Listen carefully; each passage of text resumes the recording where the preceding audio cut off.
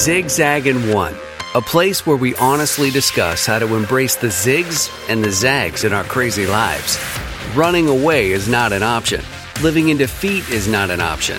Instead, learning how to keep moving forward is what we'll do together, one nugget of wisdom at a time. Your host is Melanie Brown.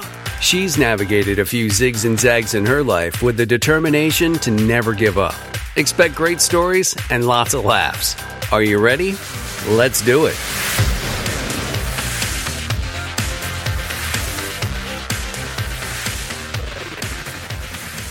Hey friends, today on the show I have a guy with us who makes me laugh.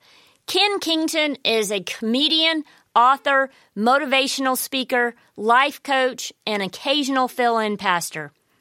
Even though he's all of the above, today he and I chat about finding joy and laughter when life zigzags.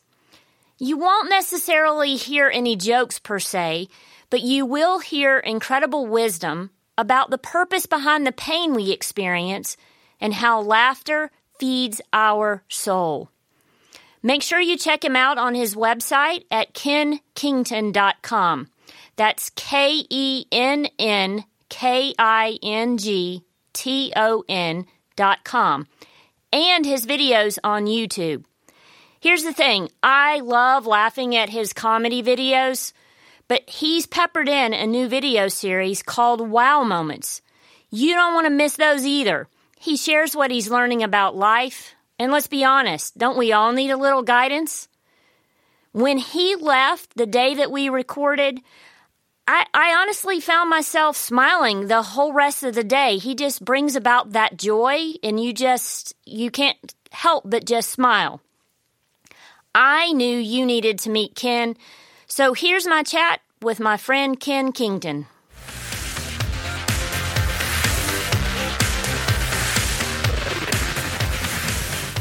Hey, it's Melanie. I am so excited you joined us for this episode of the Zigzag and One podcast.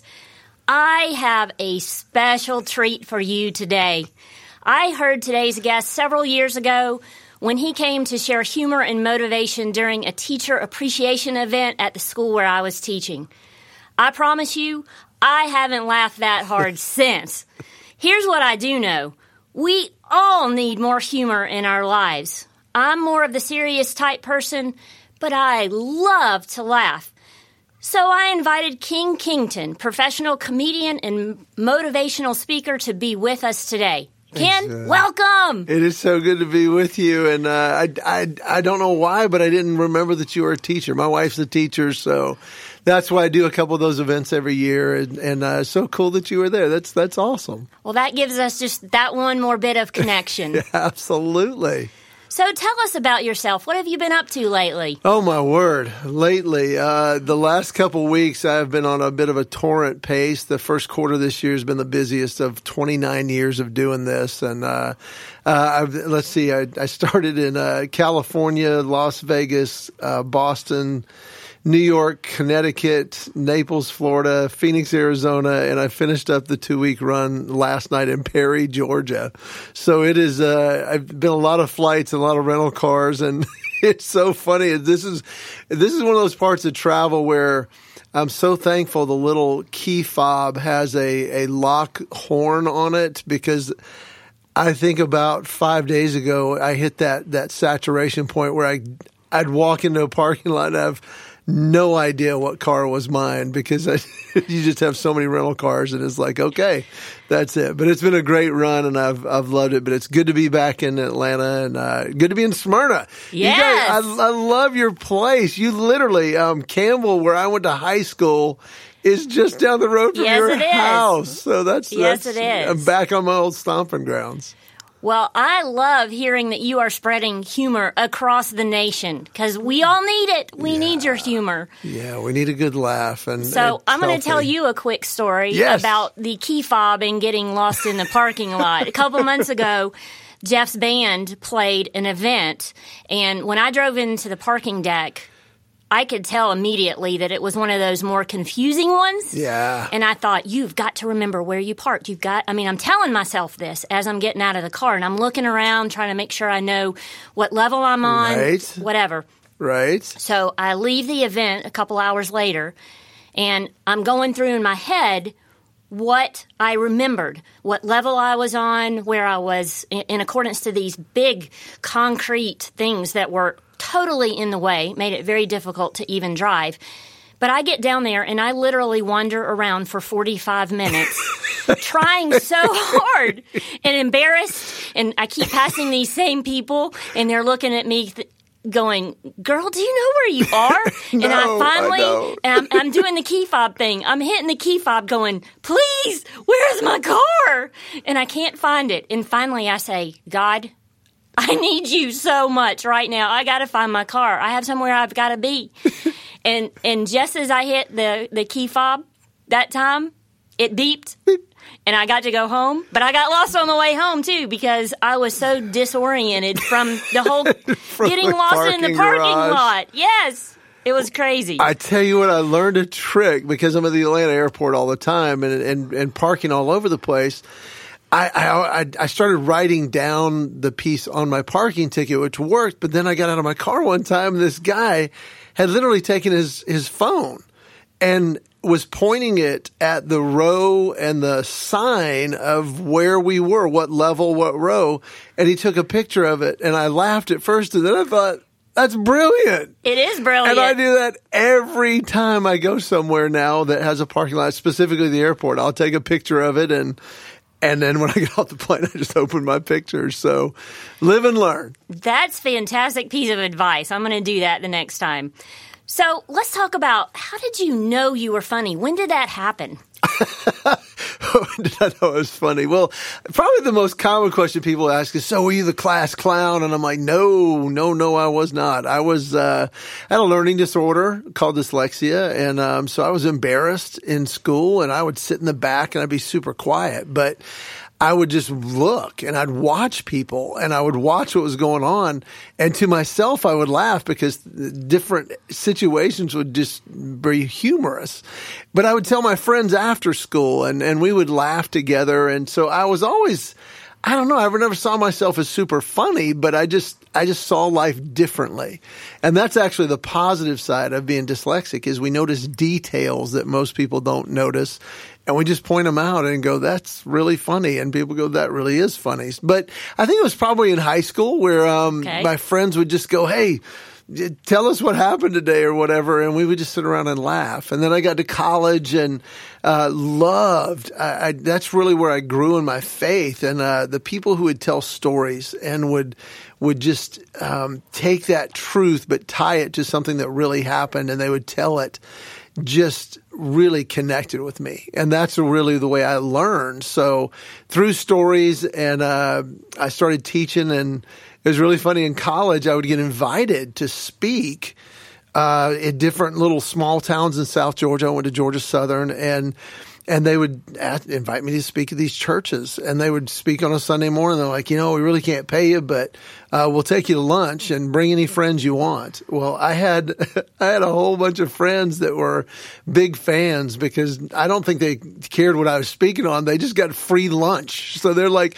when are you speaking again? And so I'd cram friends in my car and I'd go speak at a church and they would feed us. And it was just the greatest experience ever. So I think it was that where I learned, man, just encouraging people through stories and the laughter in the stories just came natural to me. I just see the funny in a lot of different ways, different angles. And when we laugh, I don't know, it's somewhere in us drops a wall and it connects on a level where we remember more. Yes, it does. It does that for me, especially. Yeah. I love that. And no college boy is going to turn down free food. Absolutely. It doesn't matter what it is. Absolutely. They're not going to turn that down. Especially Southern South Georgia homemade food. It was wow. So, yeah, I had a lot of friends that were, anytime you're going to speak, I want to go with you. Tag along. Absolutely. That's wonderful. So did you immediately, right out of college, take that leap of faith and jump into comedy as your full-time job? No. Actually, I'd got a marketing degree and I was kind of driven in the sense of I want to be successful by all the standards that our world throws at us. And so I was in marketing and sales for about 5.5 years. and done really well. I was in a top 10 in sales for a Fortune 500 growth company and an overachiever. And that was really a lot of times in life, we would look at tragedies or setbacks and we think, wow, why is that happening to me? And that was what dyslexia was for me, because I had to work so hard to just make B's and C's. And my sister never studied and made straight A's.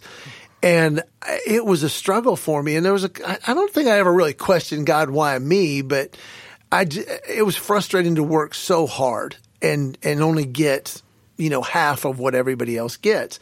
But what I found was when you get in the real world, quote unquote, and you work 3 and 4 and 5 times harder than everybody else, you get 3 and 4 or 5 times farther than everybody else. So I was super successful from a financial standpoint right out of school, but it was just kind of empty. I hated Mondays, and quotas always got doubled and doubled and doubled, and it was never enough.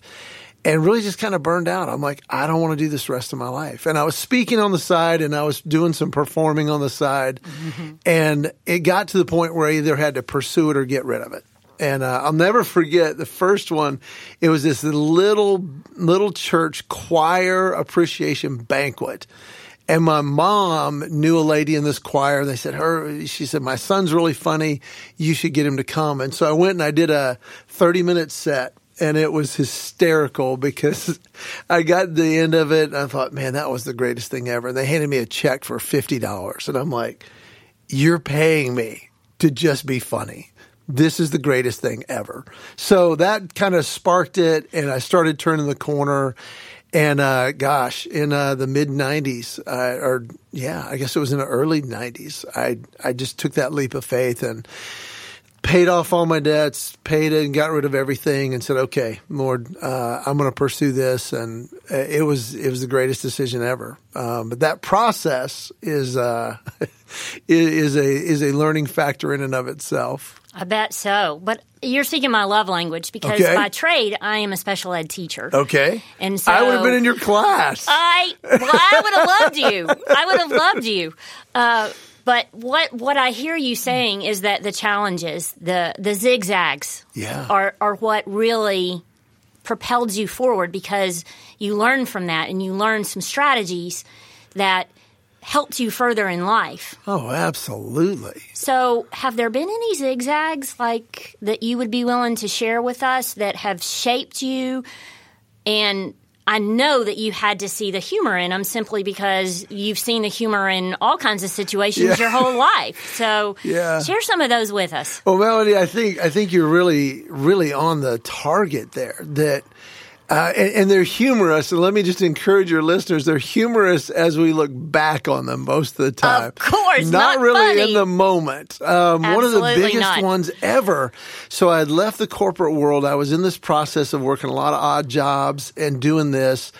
And it took about 2 years to make that transition. And it was towards the end where I was about to give up pretty much all the odd part-time and project jobs to just do this full time. And I'll never forget this one time, a buddy, I'd started dating my wife. We're about to get engaged. I'm doing anything to save up money for a ring. And a buddy of mine had a pressure washing business.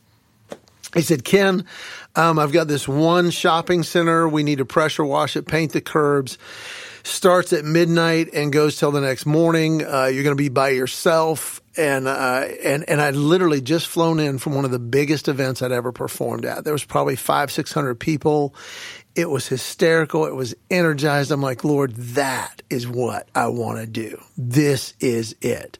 So I get off the plane. I go home. I change into my grubby clothes and I start pressure washing this shopping center. And he said right as he left, he goes, hey, I'm done. Just finish up tomorrow morning and let me know when you get done. He says, oh, but there's this carpet behind the shopping center that needs to go into the dumpster. And it's pretty big, so you're going to want to cut it into pieces or whatever. But he said, I need you to do that. Well, this carpet had been sitting there for months. It was the nastiest smelling, probably weighed about a ton, literally a ton rolled up and wet and nasty. So I'm cutting it up, but I want to cut it up in as few pieces as possible because I got to throw it in this dumpster. And I'll never forget it. I took this one piece. It was super heavy. I threw it up onto the edge and it had oozed all over me. And I'm just grossed out. I'm like, that's disgusting. Well, I didn't get it all the way in.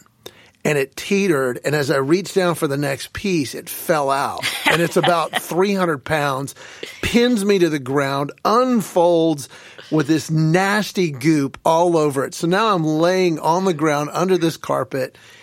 And I literally had a little conversation with the Lord. I'm like, God, this is ridiculous. Last night, that's what I'm called to do.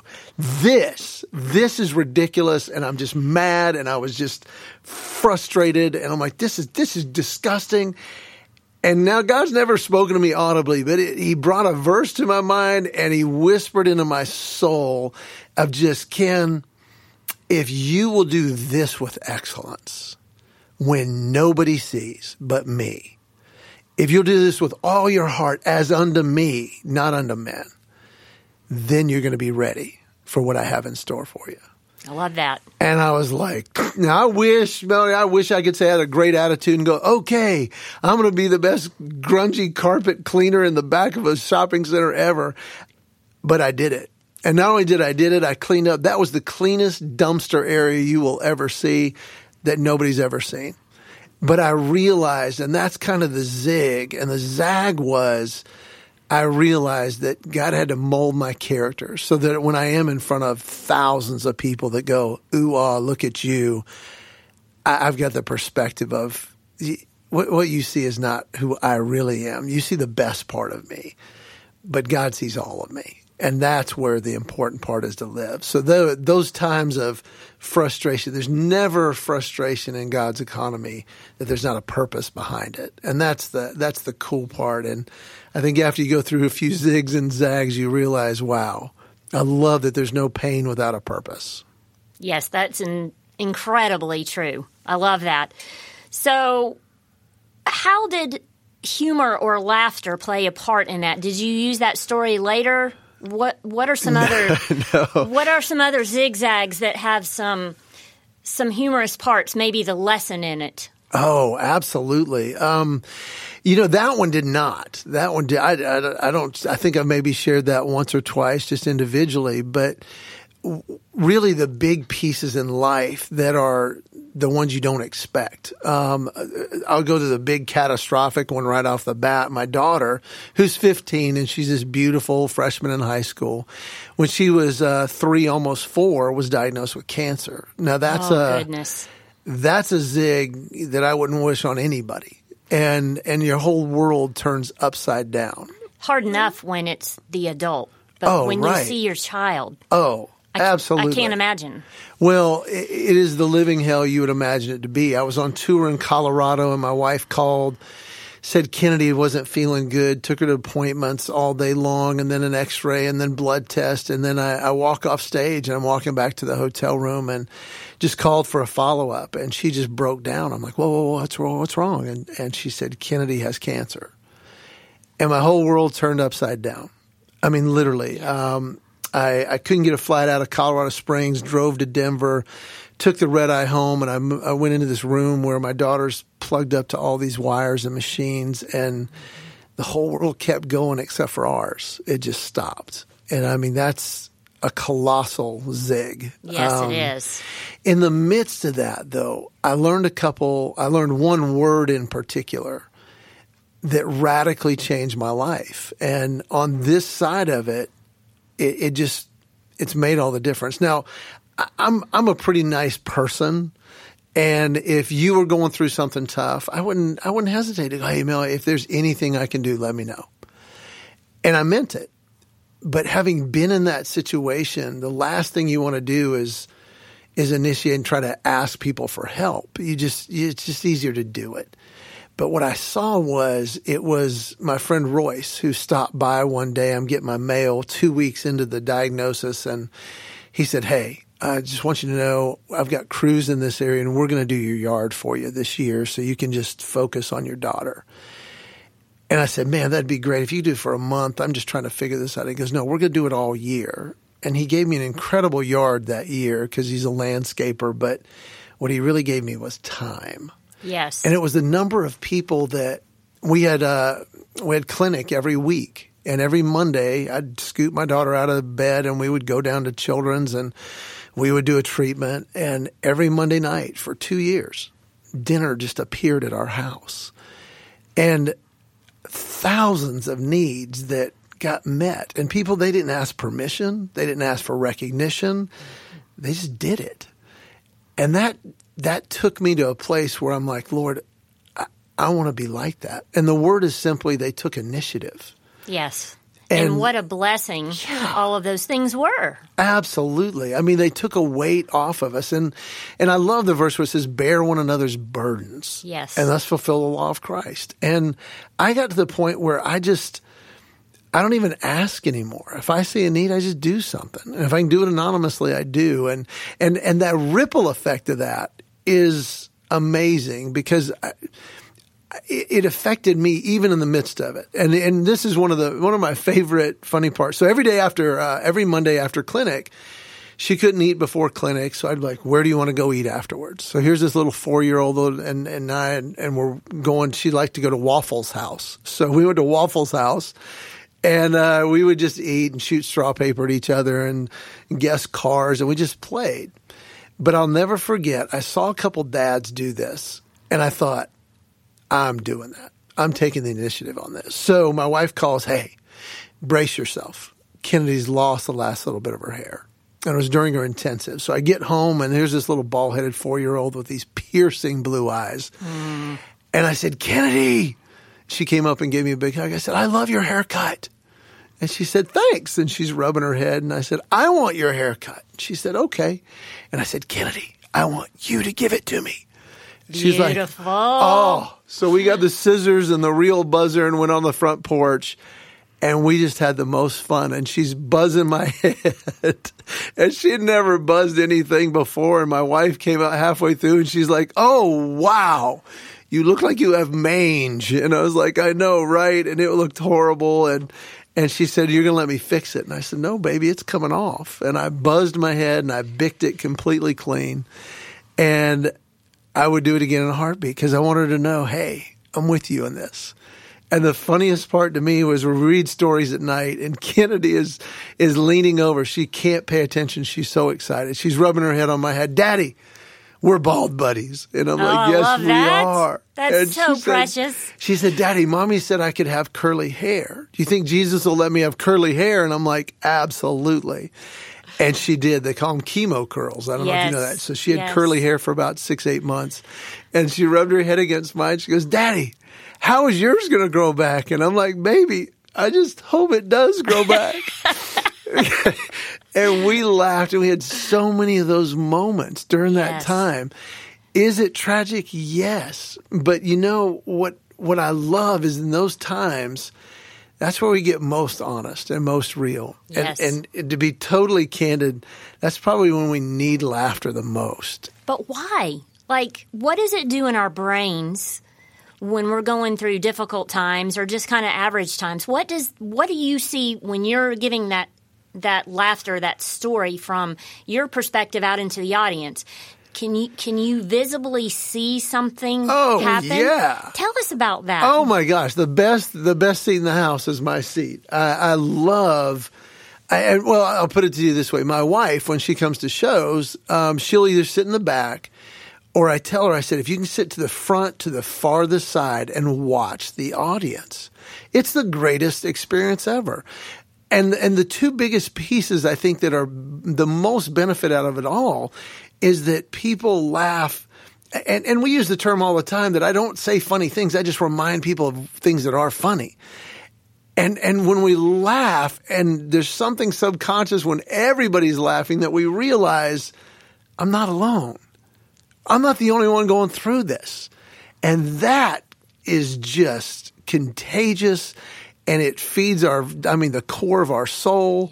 And then there are the physiological part of releasing endorphins and you feel lighter. And I've laughed so hard. We just long to laugh. We want to laugh because we do need that relief. But as much as we are together, I think it also gives us just like nothing else. Laughter gives us perspective. And not only are we not alone, but man, this really is funny. And it's probably not as big as I thought it would be. And it just puts life into the right size. It gives perspective that if we're not laughing and we're not in those situations, we tend to allow issues and circumstances to get bigger than they are. And I think that's probably the greatest joy is when I see an audience do their – my favorite part, I never go into a crowd going, man, I hope they like me. I hope I'm funny. I hope. I love to peek through the curtain and look at the audience as they walk in with the weight of the world and just the normal part of life. And then I love to see them afterwards. And I love to meet and greet and sign stuff and see they're literally lighter as they walk out because that burden is just, wow, it's either gotten perspective or somebody else is carrying it with them. I like that because that's what I find when I am laughing. I don't feel that heaviness. And not that my life is super heavy necessarily, but just life in general. All the expectations, all the places you have to go, the appointments you have to do, all of those things start weighing on you. And then when you find yourself laughing, you feel lighter. Because you are. Yes. It's impossible to laugh and worry at the same time. Ooh, I like that. And mentally, we can't do it. So I think that's one of the reasons why they say every day you should laugh and cry. And it's like, okay, we should feel the range of emotion. But it is. It's impossible to laugh and worry at the same time. It's also impossible to laugh and keep your guard up. Because when you laugh, your guard just drops. And it's like, okay, this is real. And I think that's why we love it. Because we love that point where we're just vulnerable, but it's positive. And I think that's one of the joys of what I get to do. I'm sure there's a lot of internal appreciation that you have for the fact that you can make people laugh because not all of us can do that. Well, not all of us can do it intentionally. Well, still, nonetheless. So as we are getting closer to the end of the show, let's talk about your one takeaway. If we had to think about laughter in amongst just our normal everyday lives, but most especially when we're going through our hard times or our zigzags, what would be the one takeaway that you would want the listeners to remember after they are finished listening to our show today? Definitely the word of the year for me last year. Every year I kind of pray and I'm like, okay, Lord, give me a word this year. And last year it came after the year where I had an emergency surgery where I'm not supposed to be alive, and God just really gave me a perspective through that hard time, that total zig where I was doing my normal life, and within 36 hours I went from working out and doing my life to having emergency open heart surgery. And I was given a 40% chance of not making it. And in the midst of that, it's okay. The first year was determination. You know, get back at it. You're going to get through this. Just keep at it. And I did. But the next year, God really caught me off guard because I'm like, okay, determination. Okay, Lord, what's my word? And I didn't even finish the thought. And God just hit me with the simple idea of enjoy this. Oh. And I realized that I'd gotten so caught up with rehab and getting back at work and family and 2 boys in college and just the busyness of life that I wasn't pausing to just enjoy it. And so the one takeaway would be, whether it's at night when you put your head on the pillow, whether it's on your drive home from work or wherever it is, just stop and say, what did I enjoy today? Or what am I enjoying about life right now? Whatever that is. And a lot of times it's perspective. I remember driving back from an event, and it was one of those weeks where everything kind of happened at once. I have 2 sons in college, a daughter in high school and one in middle school, a son in middle school. And I literally thought, all I do is pay tuition. That's all I do. I work, I eat, I sleep, and I pay tuition. And I just had a little bit of a meltdown pity party in my car. And after that, I just said, Lord, help me get the perspective on this. And I started laughing, and I'm like, Lord, thank you. Thank you that I've got kids that I get to pay tuition. Absolutely. Thank you that I have work that I can pay the tuition. Lord, thank you that I have the ability. Thank you that I'm here to enjoy it because I'm not supposed to be here. Lord, every day really is a bonus. And it's more than just affirmations in your mind. It really is going, what am I enjoying? And if I don't enjoy something, then what do I need to do to enjoy something today? And what is that? So enjoy something every day and take the time to remember it. That is fantastic advice because I think so many of us get wrapped up in everything that's going on, everything we're responsible for, and we forget to enjoy and be grateful. I started a gratitude journal at the beginning of this year, and it has been a profound experience because every evening I spend a few minutes looking at it and thinking about the 5 things I'm grateful for or that I enjoy from the day. And it does make me realize, hey, there are so many great things out there, and oftentimes they are things that are funny. And I need to have that laughter.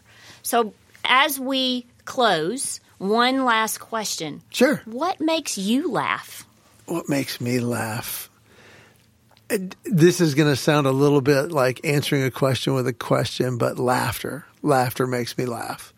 I love the contagiousness of laughter. Yes. My freshman daughter, she is a total goofball, and she will laugh at the drop of a hat. And it is the greatest sound in the world. My wife has just this wonderful laugh. My boys, when we get together, we just laugh. And what makes me laugh and what I just am so eager to be when I'm around my family is what's going to make us laugh today.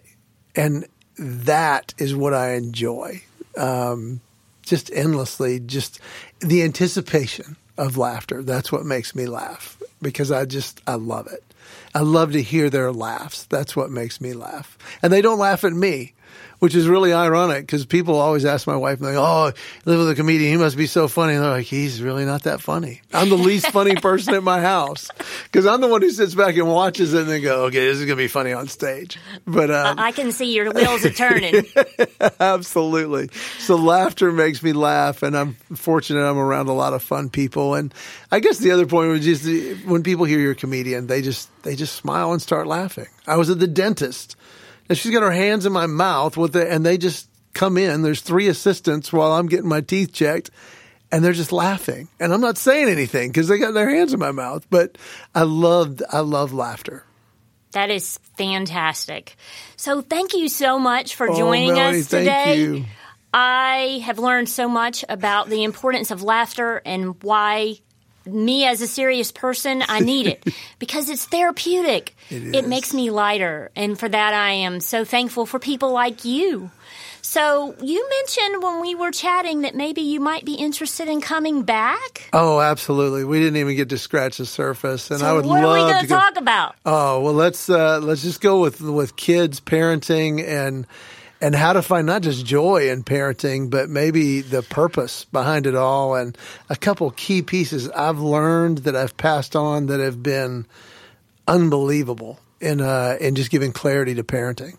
Well, I'm sure that there are a lot of funny stories in there because I know there are a ton of funny stories in our family. Absolutely. You can't talk about parenting without getting a good laugh in there. Yeah, all the times that we put our foot in our mouth and have to admit that, we blundered it. Absolutely. But yeah, let's do that. Let's do that again sometime. That sounds fantastic. Thanks so much for joining us today. Remember, when life zigs and zags, and we know that it will, add joy and laughter and keep moving forward.